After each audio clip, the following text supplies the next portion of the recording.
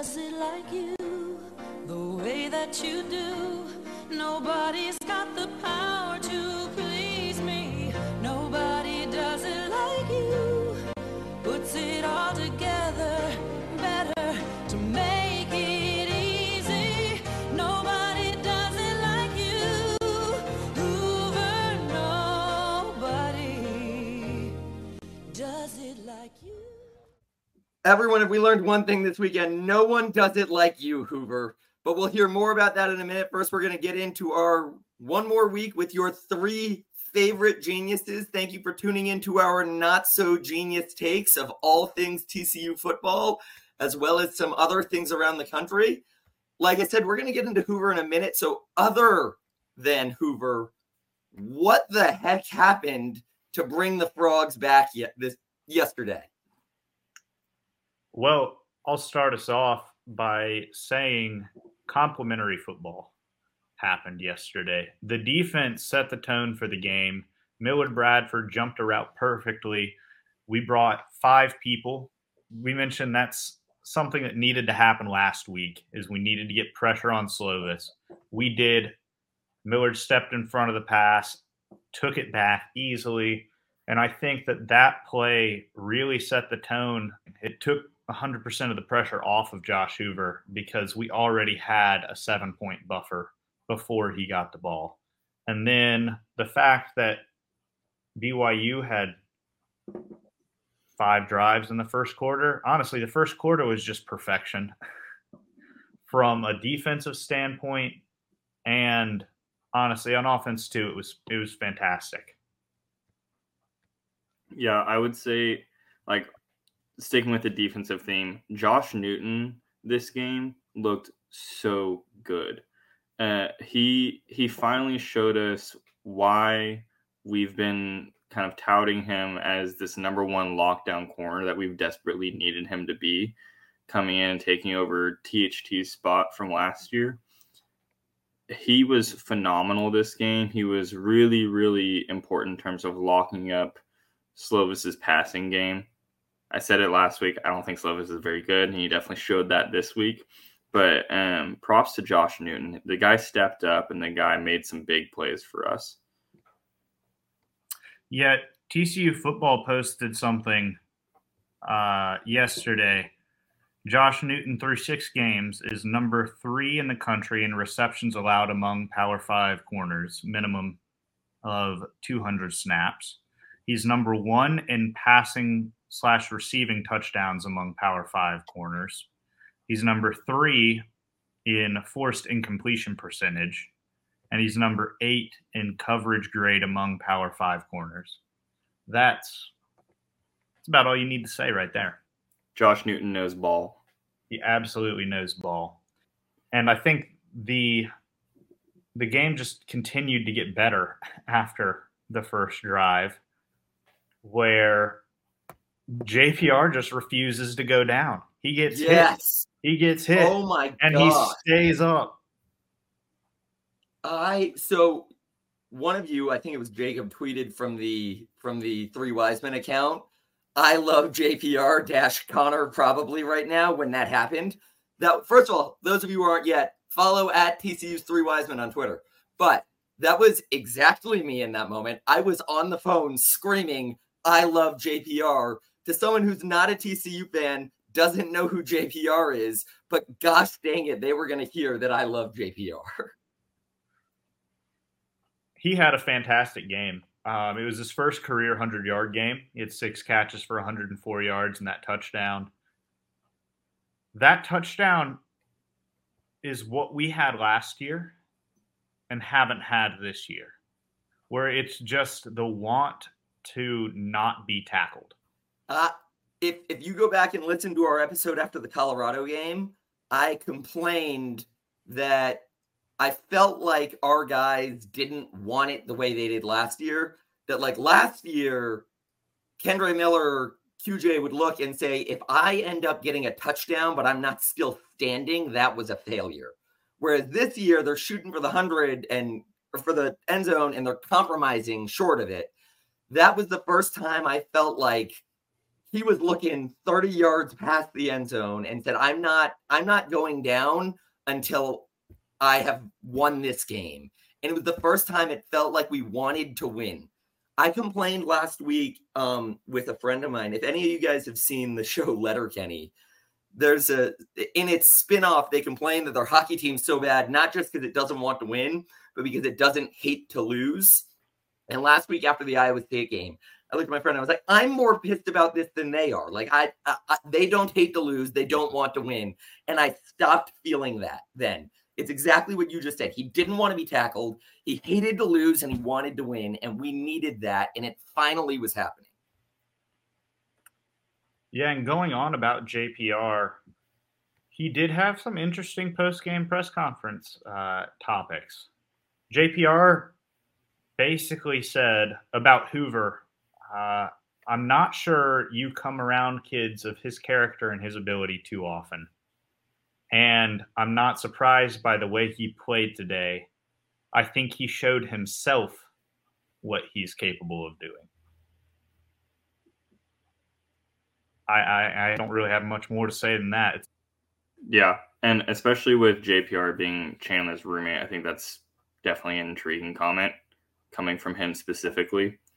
One other comment about Hoover, and we'll get into him a little bit later. Obviously, he's the big topic of the day. But one other comment that I wanted to mention in this piece is Sonny Dykes' comments about his work ethic and about how he's kind of always the first one into the weight room or into the film room, the last one leaving.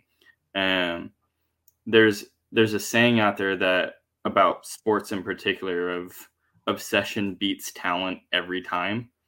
And I think that can hold true with Josh Hoover in the fact that, like, if you're super talented, right, you'll be good regardless, but you'll never be as good as the person who is just absolutely obsessed with being good at that specific sport. And the other thing about that is this is college football. They're all talented. They wouldn't be there if they weren't talented. And if you're not obsessed, you're not special. Like, I couldn't sit down and work hard enough to be better at football than Chandler Morris. I am not talented. And my obsession is not going to get me there. But they're all starting from a baseline of we are D1 college football players. They all already have talent. And the obsession is the difference between special and 6 and 6. Yeah. Continuing on, we punted once today. Wow. One time.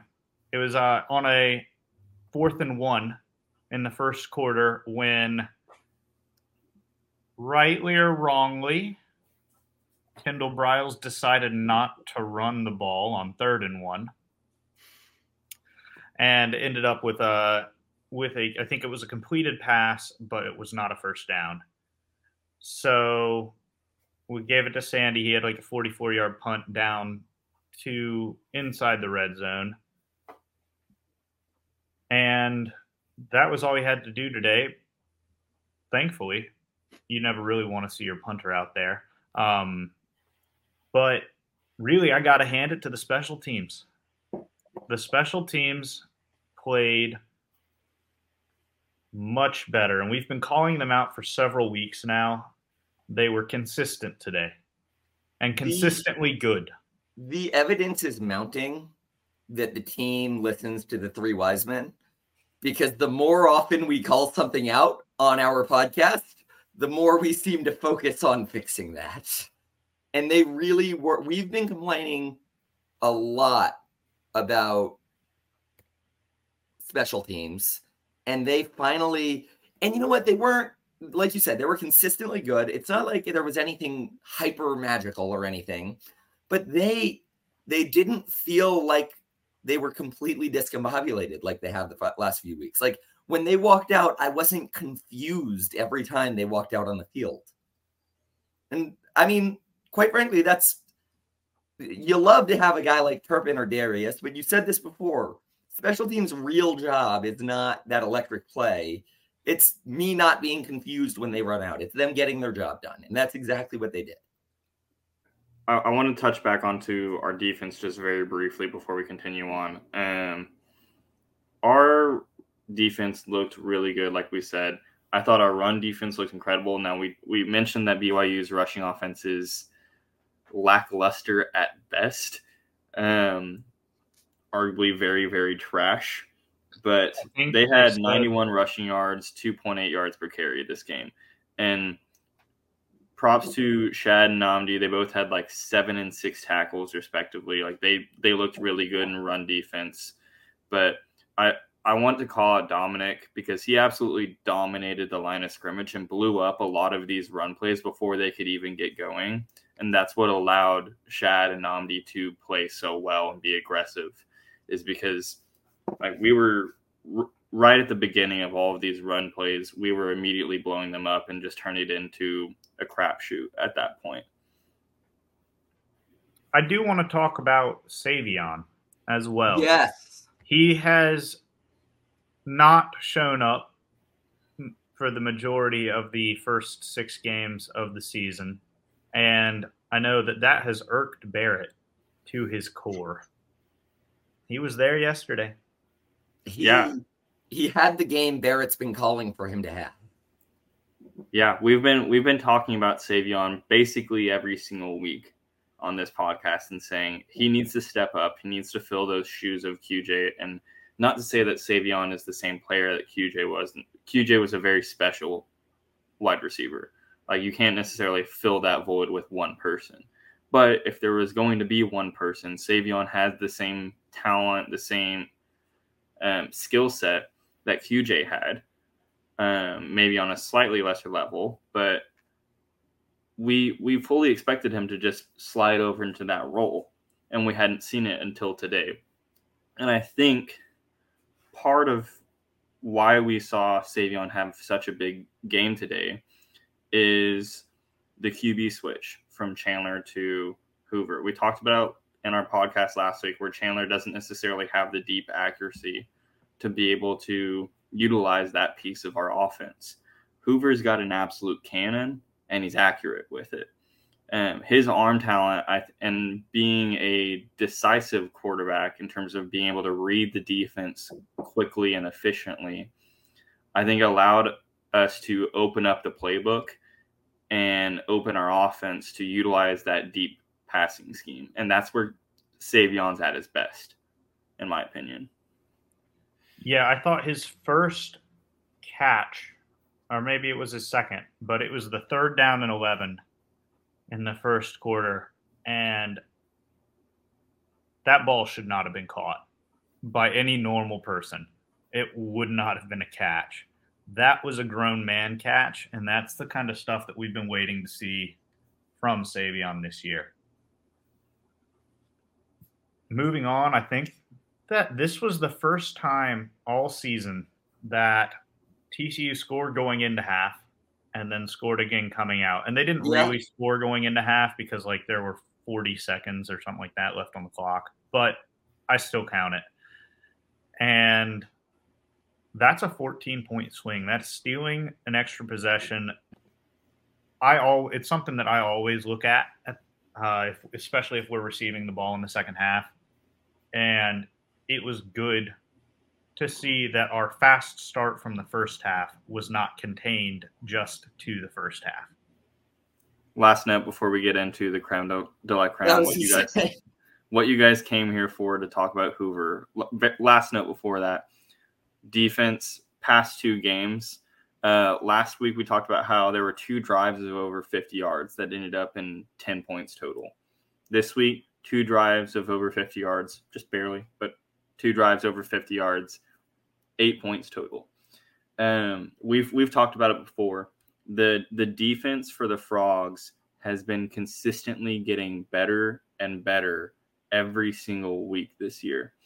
And I don't necessarily know if it's a change in scheme, a change in coaching. I think the guys are buying in more than they were earlier this year.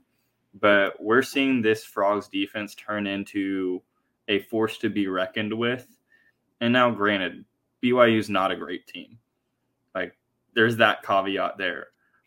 but we still went out and took care of business where we needed to take care of business. And there's some merit to that. Well, absolutely. And the one thing we've been saying, because we've talked about the fact that the defense improved a little bit each week, and they've continued doing that. Although, unfortunately, up until this point, the defense seems to have improved at the expense of the offense, which has gotten a little worse every week. That's no longer true this week. The strongest wall on that field was not the barrier that was our defense. It was the Hoover Dam itself out there on the field. So let's give the people what they came here for. Let's hear about the man that would have carried us to a national championship season had he started from the beginning. What went incredibly well this week? The dude played out of his mind. Redshirt freshman, really his first game time. We mentioned how he didn't really play much against Nichols, and then he came in last week in like the middle of the third quarter, whenever he did. But the guy tore it up. He was 38 for 59, 439 yards, 4 touchdowns, 2 interceptions, one which wasn't his fault. Posted an 82 QBR, which is pretty much our second highest QBR of the year. I don't really count Nichols State as counting towards QBR, but Chandler had a better one against SMU, and that was it. He played out of his mind. I know Barrett's really eager to getting into this. Yeah, man. One thing to note here, he spread the ball well. We had 13 different receivers with a catch this week, which, granted, you're throwing the ball almost 60 times. Like, you're going to get a lot of receptions, but even so, spreading the ball to that many guys is impressive. So I think that goes to show his ability to like move quickly through reads on the defense. We talked about his preparation a little bit earlier. I thought he moved really, really well in the pocket. There were a couple of plays where pocket collapsed. He stayed strong, was able to escape and find a guy on the sideline or just throw it out of bounds. Honestly, one of the most impressive plays that I saw of him ended up turning into an incomplete pass. And part of why I thought it was so impressive is because the pocket collapsed. He had nowhere to go, found a way to escape, and kept his eyes downfield the entire time. And instead of trying to force a pass to get a few yards, he threw it out of bounds, which, like, for a freshman to have that level of poise and be able to read the defense and say, nah, it's not there, I'm just going to the next down, like, that's very rare. And so I want to commend him for that. I thought, I talked about it earlier, his arm talent in terms of his arm strength and accuracy opens up our offense with the downfield looks. Thought he did a good job of not just bulleting everything in there with his cannon of an arm, but he used touch when he needed to. Bryles threw the ball a lot this game. I think partly to see what he had with Hoover. I think we've got a pretty good glimpse of that moving into next week. I also think potentially he did that to give Amani a bit of a break. The guy's been running the ball nonstop every single game, especially going to K-State, which we'll talk about later. We're probably going to need him a lot. So giving him a break week is definitely beneficial for our future. One last thing that I will touch on is his long run where he ran for like 26 yards. The end of that, dude lowered his shoulder to blow up a corner. That gave me absolute Mad Max Duggan vibes from last year. The guy just wants to win, and he will do whatever it takes to win. And I think that there is some merit to that. There is something to be said of that. It's early, but Josh Hoover looked really, really good last game. And there's potential for him to end up being our QB of the future, I think. Doing whatever it takes to win, I think, is the theme of this week. And I think the team is just re-energized with Hoover. You could see it from the receivers snatching hands passes most of the time. The offensive line's pass blocking was incredible today. They allowed 2 hurries. We dropped back almost 60 times. 2 hurries in 60 plays and 0 sacks. And it's not like this BYU defense was bad. They were 4-1 coming into this game, and they were not winning their game with their offense. So, and you know what? Even if they were bad, you know who's bad? Colorado. Colorado got imploded against Stanford, and that team ate us up. They put up more than 40 points on us, and our offense was fine, but that team beat us up. SMU is bad, and that's our one impressive win of the season. Iowa State and West Virginia are better than we expected them to be, but they're not powerhouses. We have been doing poorly against bad teams. So we can write it off that, like, okay, maybe BYU is bad. I'm sorry. I don't care that BYU isn't that good. Our team showed up against a team that was bad in a way that they should have several times this season that they haven't yet. And it's because the team's energized. They're ready to play, and they're following a leader who, albeit as a freshman, wants to win and is playing like he wants to win. And he also said in the press conference after that he left points on the field and that it was going to keep him up. That's a king. That's the energy that we want. And he's not wrong. We did kind of struggle in the red zone at times. But that's really all we have to say about Hoover. He was absolutely phenomenal today. The last thing that I'll add in, not necessarily about Hoover, but just about the game in general. Man, I hate how many drops our receivers have on a consistent basis. To get into kind of like what didn't work. Obviously, we talked a lot about what did work this week, but we have got to clean up those drops. JoJo had another one. He caught 3 passes this game, which is better than most other games where he has 3 drops, but he still had another drop. We had like 8 drops this game, I think. That's absurd. We need to clean that up. We need to give Hoover, Chandler, whoever ends up being our starting quarterback for the rest of the season, support, especially going into this K-State game. And I would also add in that we can complain about the run game, I guess. Maybe. But, like, that wasn't necessarily part of the script. Like, we threw the ball 60 times. And we didn't need to throw the ball 60 times. That was just part of Kendall Briles' plan for this week. Touched on it earlier. I think he was just trying to see what he has with Josh Hoover, especially knowing that he's going to have him for a couple of weeks with Chandler out, at least. Yeah, and so I think that not running the football was definitely part of the scheme and less so a product of like us just not being able to run it well. I think it's time to dive into some player awards. And our golden player, we've given it to the second best player on our team almost every week because we didn't know the best player on our team was hiding, waiting to start his Heisman career this weekend. The great and mighty Josh Hoover himself is obviously our golden player. And I held off on saying this because I wanted to include it in the golden player award. For those who watch our podcast, I am a betting man. We were picked to beat BYU by 5 points. Anyone who watches College Game Day, 2 of the Game Day guys picked BYU as their super dog pick. It was Pat and Herbie. Suck it, both of you. They both picked BYU as their super dog pick, and the new store brand Bears board, whatever they call it now, also picked BYU to beat us. All of these people, we can say BYU's not that good, and he had a good performance against BYU.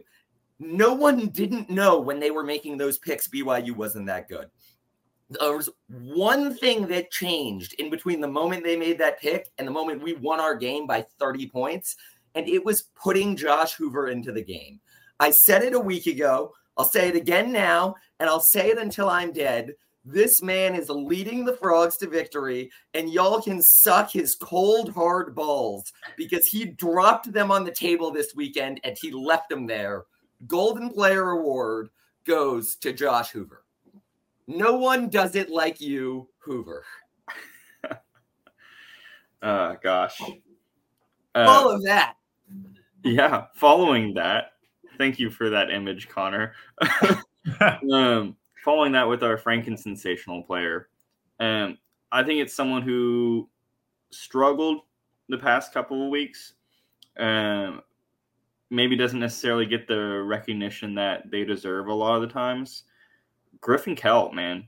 Guy had 3 field goals, 5 extra points. He put up 11 points. No, he put up, I'm bad at math. He put up 14 points for our offense. Looked good. Had a 47-yarder. Coming back after the craziness that he's had the past couple of weeks, getting 2 field goals blocked in one game, like that's got to hurt your psyche. And won the week before. Yeah. He looked good.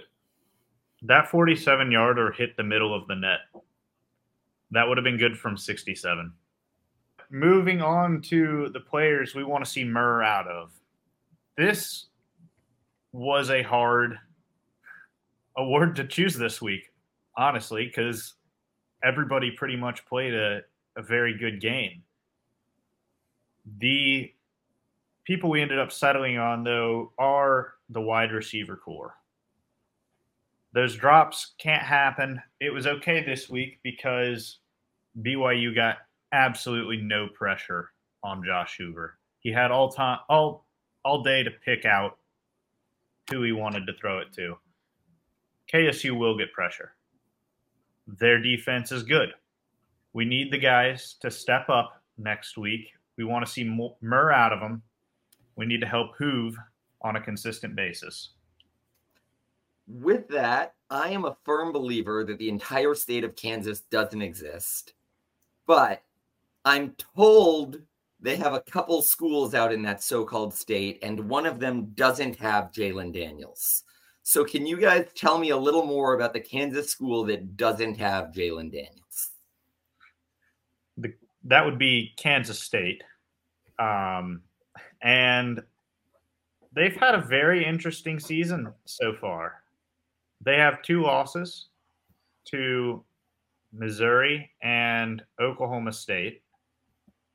And obviously they lost a lot last season with Deuce Vaughn. He was their offense last year. And we've said many times on this podcast that as Will Howard goes, Kansas State goes. But that was not the case yesterday against Texas Tech. Connor did his job. You are welcome, people. For those who listened last week, I told you I would personally eliminate Will Howard. I told you I had a tortilla with his name on it, and Will Howard is no longer our problem. Once again, K-State is right to whine that TCU injured their quarterback because I took down Will Howard. He was a complete non-factor. He is 6 of 9 for 86 yards and 3 rushes for 0 yards. Can't really have, I guess his completion percentage was good. But really, going into next week, we need to look at who the heck is this kid who tore Texas Tech up for 5 rushing touchdowns as a quarterback? Now, I will say, and I recognize that this has to be taken with a grain of salt because I just gave the whole speech about it doesn't matter that BYU sucks. That's still impressive for Hoover. So it doesn't matter that Tech sucks. It's still impressive for this kid. But I will throw out that I stood there and watched Texas Tech in a track meet against Houston, who absolutely shredded Texas Tech's defense for an entire half. Texas Tech ended up running away with it, but Tech's defense is not all that impressive. And I've seen them get shredded a couple times. So it does have to be taken with a grain of salt that I think any one of us on this podcast could get at least one rushing touchdown against Texas Tech ourselves. He didn't throw the ball that much. Johnson was only 8 of 9 yesterday for 77 yards, and he had 13 rushes for 90 yards with those 5 touchdowns. But this guy's a true freshman, 4-star quarterback, 95 overall rating, according to 24/7 Sports. He was ranked as the 85th player overall nationally, 9th best quarterback, and he was the top player in the state of Kansas this past year. That doesn't exist. Doesn't exist. State doesn't exist. But this guy does, for sure. This guy, I believe. Chris Singletary, 247 analyst, says that he's an insane athlete with really good pocket presence. He's improved his mechanics, and he absolutely has a potential NFL future based on his skill set and body frame. That being said, I think we see both Howard and Johnson this game. I think Howard probably starts again, and if it doesn't go so well, we will see Johnson relatively quickly. Well, for those worried about seeing Howard this game, I should mention I actually will be in Kansas next weekend. So I'm going to buy some tortillas on my way and put the fear of God back into Will Howard before next game.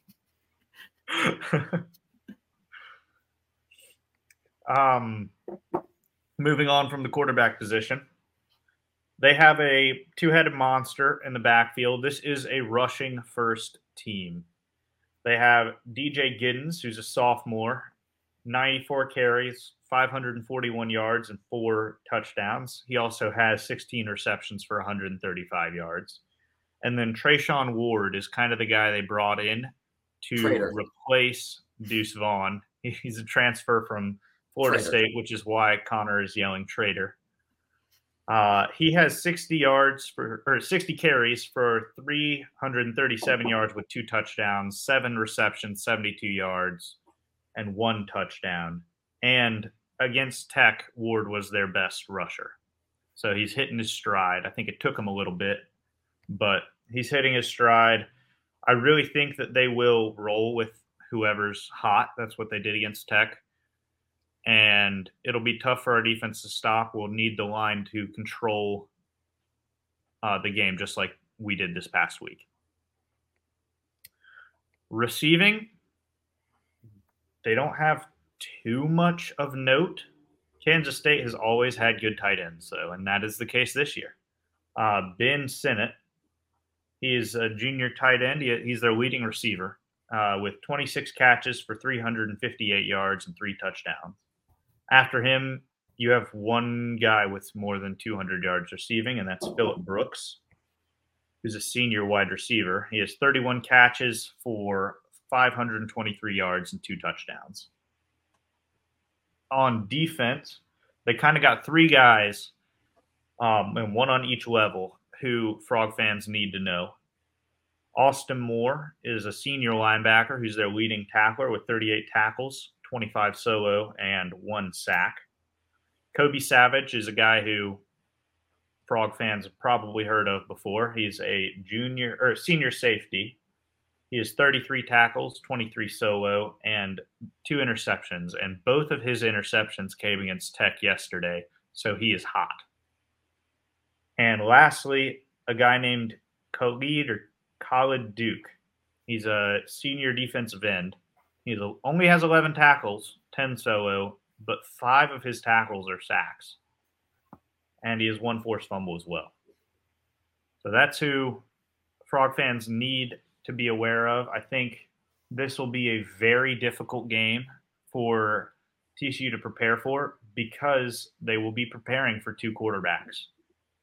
And I'll turn it over to Barrett to talk about how we will prepare for them. Yeah, so getting into coaches and schemes. Head coach is Chris Kleiman. He's been there since 2019, but previously he was the head coach of North Dakota State down in D2. He's a good coach, obviously. Has kept Kansas State in the running for Big 12 title. Obviously, they won it last year. or at least they won the title game last year. Offensive coordinator is Colin Klein. He was a former Kansas State quarterback. Wasn't a great passer, but ran the ball well as a quarterback, and that's basically what we're expecting to see out of their offense. One thing I will say of him as a offensive coordinator, he is very much willing and able to tweak his system to fit the needs and personnel that he has, which, in my opinion, is a pretty rare ability of coordinators nowadays. I think it makes him a particularly dangerous coordinator to play against. He's got an aggressive offensive scheme that's predicated on a dominant running game with a good mobile quarterback. It's going to be very similar to what we saw with West Virginia, where they're going to rely on having a really strong mobile quarterback making decisions in the RPO game. The difference, I would say, between Klein's system and West Virginia's system is that his system is predicated on minimizing mistakes. They typically have a really low turnover ratio and a really high red zone completion percentage, like red zone scoring percentage, which doesn't necessarily bode well for like a bend, don't break type of defense, which TCU typically runs. The keys for us on the defensive side of the ball will be containing Howard or Avery Johnson, whichever quarterback is out there. They're both strong runners and like not as great as a passer. Shad and Jamoy are going to have their work cut out for them this game in terms of QB spy. It's going to be really important for this game. Secondly, I would say is Dominic is going to have another big game, and we're going to have to stop the running backs on the inside. If they start gashing us for 5, 6, 7 yards of carry on the inside, and then we key in on the running back, that opens up the floodgates for Howard or Johnson to take off on the outside for a huge run. They're going to run a lot of read optional and a lot of RPO. It's gonna be a bit of bully ball in the middle, and so we're going to have to keep an eye on that. Our front seven is going to be the key to this game. On the defensive side of the ball, Joe Klanderman is their defense coordinator. He's been there since 2019 also. He came over from North Dakota State with Chris Kleiman. Runs a 3-3-5. Now, whenever he was at North Dakota State, I will say as a caveat, he ran like a 4-3 and changed it whenever he joined into the Big 12. So, again, it's going to be a versatile defense. He's moved around a lot of players on the defense from last year moving into this year in terms of players and positioning and what position those guys are playing, especially in the secondary.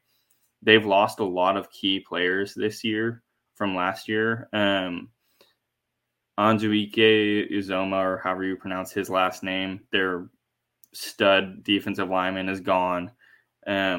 He's basically being replaced by Khalid Duke, who's just as good at getting to the quarterback. Julius Brents is gone as their star corner. So he's missing a lot of pieces that he had last year, and I think that's partly why you see them not doing as well as they did last year. They've still got a really strong linebacker core, and the defensive scheme focuses on getting pressure on the QB from the defensive line, which they have been able to do this year with Dukes. And so our offensive line probably won't see a lot of pressure from the linebacking core, but the D-line is certainly serviceable enough to be able to get pressure on their own. And so what that allows them to do is they have historically been really good against the pass because they can send 4 guys instead of 6 or 7 and play better coverage on the back end. I expect the Frogs to switch gears from this past week where we threw the ball 60 times. I expect us to run the football and run it often. I talked about how potentially Browse was looking ahead to this week and giving Amani a break this past week. I expect Amani to get a full workload this game. Hopefully for us to win this one, we're giving the Golden Award to Amani again next week because he's going to have to do his job like he's never done his job. That all being said, I think we're ready to, unless you guys have anything else on K-State. All right, I think we sufficiently decided Kansas isn't real. We're going to move on around the Big 12. We can do pretty quickly. First, shout out to Houston. A new Big 12 team finally got a win, and it was an incredible win for those who saw it. Iowa State may be less embarrassing of a loss than we thought. It wasn't just weird things in Ames, Iowa. This one was in Cincinnati, and Iowa State looked pretty convincing. And we were all wrong on our Kansas pick. So that was a rough one, but good job to Oklahoma State. They seem to have finally figured it out halfway through the season here. Caveat on that one, though. Jalen Daniels did not play. Oh, that's right. And we all said if he plays, Kansas wins. That's true. All of our pick did rest somewhat heavily on that. You're all right. I feel bad for Kansas not having Daniels because their season would look completely different, I think, if they did. Absolutely. They're a significantly better team with Daniels than they are without. It's completely. Other things just in our picks from last week, our mystery game of the week was Buford versus Mill Creek, and Buford pulled off the upset as the underdog. Team 1 came in and took the win, pulled off an upset just to shove it in Jacob's face. I, for one, needed that because even with those free 5 points over Jacob, I am still significantly behind in our rankings, as you can see below. Barrett is running away with it at 107. Jacob is at 104, and I am still in double digits at 98. And credit where credit is due. Dylan last week tied with Barrett at 16 points on the week to tie for first place on last week. And with that, we've got some picks for this week. Jacob, who is winning in the TCU K-State game? Now, before you answer, I'd like our listeners to remember that Jacob is what they call an idiot. And Jacob picked some dumb team in Utah last week. And that dumb team in Utah lost by 30 points because they have nothing on Hoover's cold, hard balls. Jacob, K-State or TCU? Look, you guys call me an idiot. I call myself a genius. I know the power of the reverse jinx or reverse psychology or whatever you want to call it. I'm the reason TCU won last week, and I will be the reason we win this week. Kansas State will win. Barrett. This is going to be a tough game where it's going to be very similar system to West Virginia, like I mentioned. I think we pull it out with Hoover as the X factor coming in instead of Chandler being quarterback. Kansas isn't real. TCU's winning this. No brainer. The one thing I will say on this game is make sure to take a drink every time they reference the fact that we're both playing with freshman backup quarterbacks. However, TCU's running away with it no matter who they start at QB. Go Frogs. Tech BYU. Jacob. I'll take Tech. Barrett. God, this is going to be so hard to pick because Tech is not going to have a pass offense and BYU is not going to have a rush offense. So you're basically picking half of a team to win. That being said, I think I agree with Jacob. I think Tech's just going to run the ball right over BYU. Tech is not excellent, but the half of their team they do have, like Barrett said, they've got a pretty good running team. They're going to do okay. I'll be a homer and pick Texas Tech. UCF at Oklahoma. Jacob. Oklahoma. Easy one. Barrett. I think this will be closer than most people think it will be. UCF is probably going to run the football down Oklahoma's throats. That being said, I think Oklahoma is still probably the better team. So we'll give the slight nod to OU. I'm picking Oklahoma. At the beginning of the season, Barrett and I were debating over whether or not UCF was the best team in Florida, and I'm pretty confident it's FSU after the meltdown UCF has had the last couple of weeks. I'm going with Oklahoma by a landslide. Oklahoma State at West Virginia. Jacob. Oklahoma State seems to have things figured out. But in Morgantown, it's a toss-up. Both teams, I think, have realistic Big 12 championship aspirations, frankly. Both teams have Oklahoma on their schedule, and that's it pretty much for the rest of the year. So I think whichever team wins this game will have kind of an inside track towards the Big 12 championship game. That being said, Oklahoma State's hot right now, so I think I'm going to take them. All right, Barrett. Jacob mentioned that these teams have Big 12 championship hopes. That doesn't necessarily mean that we think that these teams are good teams. This is going to be an absolute mid-off. I think the home field advantage for West Virginia comes into play here, and I think they pull out the W. I think both Jacob and Barrett are right. I think Jacob's right that Oklahoma State is hot, and he's right that they are the better team. But I think that West Virginia's home field advantage is too much, and I think West Virginia pulls off the W. Morgantown scares me too much. Give me Neil Brown, much to the chagrin of the West Virginia fan base. Absolutely. All right, Texas at Houston. Jacob. Texas. Barrett. Yeah, UT. Houston's not pulling off another miracle game. All right, guys, I'm making my pick Texas, but I've got a feeling, and I don't have enough of a feeling. I'm not betting on it. I don't have the balls. My pick is Texas, but I want it on the record saying Texas is always good for throwing away one game that they obviously should have won a year. This is at Houston while Houston's feeling pretty dang good. Texas is finally about to feel their implosion after having lost to Oklahoma. I think this game's going to be tighter than we think it will be, but I am going with Texas. All right. Some other games around the country. Duke at FSU. Jacob. I'm going to go with Florida State, although I am coming around to the fact that Duke might actually be good this year.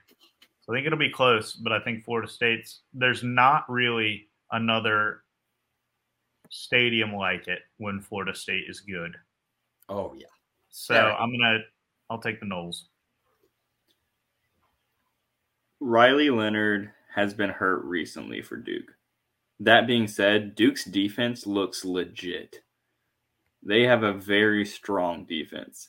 I don't think it's enough to overcome FSU, especially playing at FSU. Like Jacob said, that's a different breed of fan base whenever Florida State is good. When they're not good, it's like a very mid fan base. There's a lot of T-shirt fans there. But that being said, I think Florida State pulls off the win here. So this game, I think Florida State has harder games to win down the road with Miami and Florida because those are just rivalry games and weird things happen at rivalry games. But in terms of talent alone, I think this is the hardest game Florida State has left on their schedule this regular season. It's going to be a good game, but you're both right. Can't beat the war chant at Duke during a truly good season for Florida State. Go Noles, baby. Next, we have got Penn State at Ohio State. This will be a good game. This is going to be such a good game. I think Penn State, because it's not – I think the home team wins, so Ohio State. But if it was at Penn State, I think Penn State would win. I think both of these teams are slightly overrated, but I think they're both still very good teams. Barrett? Yeah, I don't like either of these teams. Once again, I hope both teams don't have fun.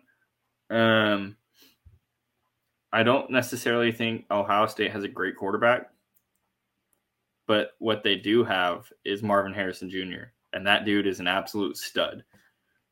So, that being said, I think Penn State is wildly overrated. I'm giving this one to Ohio State. So I disagree with Barrett that I don't feel that I hope both teams don't have fun. I hate Ohio State more than almost any school in the country. I will be screaming, "We are Penn State" this whole game. Unfortunately, I don't think Penn State will be able to beat Ohio State. I hope they do, but I think Ohio State takes this one. Tennessee at Bama. Jacob. I'm going to go with Tennessee. And it's a hot take. I know it's a hot take. But Bama struggled against Arkansas last week, and BYU beat Arkansas. So, and Bama struggled against USF, and Bama lost to that joke of a program in Austin.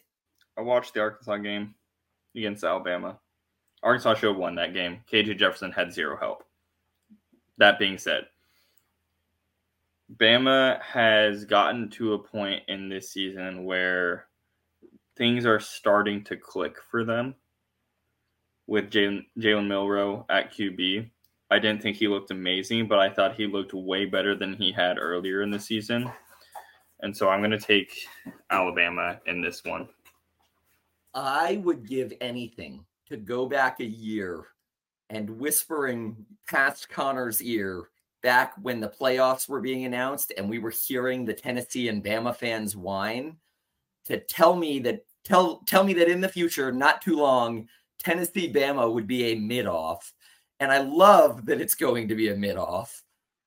I'm going with Jacob on this. I think Tennessee takes it. I've said a couple times this season on this podcast, and I've been wrong most of the times I've said it.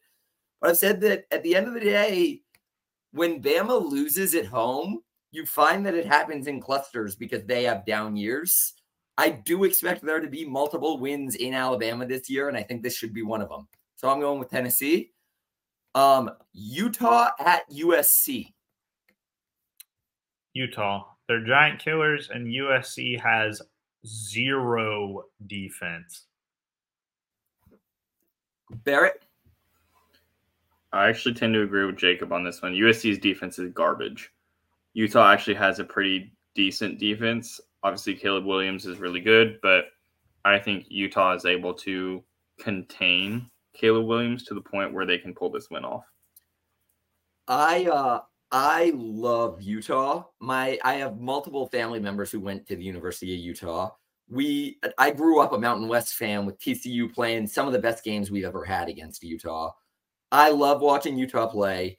I'm rooting for Utah. I think they're winning this game. And in fact, their next 4 games, they basically play all of the Pac-12's conference contenders. I think they're going to beat all of them so that they can go on to ruin the Pac-12 and lose the Rose Bowl. So I'm going with the Utes. Next we have, and in our last one for this round, Clemson at Miami. Jacob. Oh, I don't know. I think I'm going to take Miami because they're at home, and they looked better this week against UNC. I have zero belief in Dabo at this point. I think he's on the downslope because he hasn't adapted to modern college football. Barrett? Yeah, I think I'm with Jacob on this one. I think Miami looked good enough against UNC.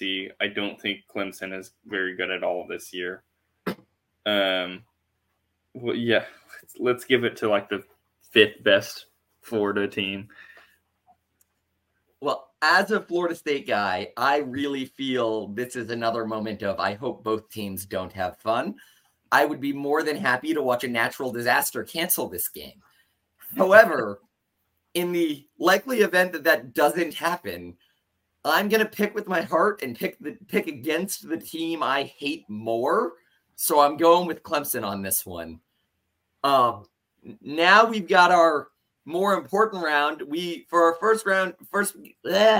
first pick of this more important round, I've got a battle of the directional schools, Southeast Louisiana versus Northwestern State. Jacob. Shoot, and both of them have 2 directions in them. Oh, yeah. In fact, if you're paying attention, we have all 4 directions included in this matchup. And a state. Oh, man. I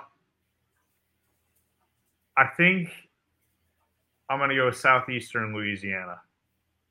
All righty. Barrett. I would go with Bobby Boucher and Southeastern Louisiana. However, very so slightly, the fact that Northwestern also has state added into their name, I'm going to ride with the super directional school of Northwestern State. I am disagreeing with Barrett for a rule that Barrett taught me. I'm taking the more southern team, Southeastern Louisiana, all day, baby. All right, we have got Misericordia at Stevenson. Jacob. What was that first one again? Misericordia. It's definitely not how you pronounce it. I actually know how you pronounce it, and I'm standing by my deep American accent. Okay, so it's Missouri. No, it's not Missouri. Here, hold on, I'll send it in the chat. Misericordia. Oh. Misericordia versus who? Stevenson. Stevenson is at home, if that helps. It doesn't help at all because Misericordia is taking it. Landslide victory of this perennial powerhouse. They're going to walk into Stevensville and knock their shoulder pads off. All right, Barrett. Misericordia is going to leave with a bunch of misery because the son of Stephen is going to take this one in a landslide. I have had one rule, and it has helped me all season. I have always bet on my fellow Catholic schools, and Misericordia sounds Catholic. So I'm going with Misericordia on the hope that they are a Catholic school. And last but not least of this round, we have Wabash College at Kenyon. Jacob. Look, I don't think Wabash can take on an entire country. So I'm going to go with the Kenyans here. Yeah, that you guys see my dog here. That Kenyon conditioning, man, you can't beat it. All of their players are going to be cross-country runners moving forward, and I think Kenyon pulls away in the fourth quarter of this game. Any of us that went to TCU around the same time Jacob Barrett and I did remember seeing the kids run and seeing them get smoked by that 16-year-old Kenyon kid. There's no ifs, ands, or buts about it. Kenyon is running this game, and they will be led by that kid who is now an adult and their star quarterback. Last but not least, we have the great mystery game. As always, Excel is picked for me. I am riding with Team 2. Jacob, who do you have? I think Team 1 has won this game just about every single week. So I'm going to take Team 1. Barrett. Yeah, ride or die. Don't fix it till let's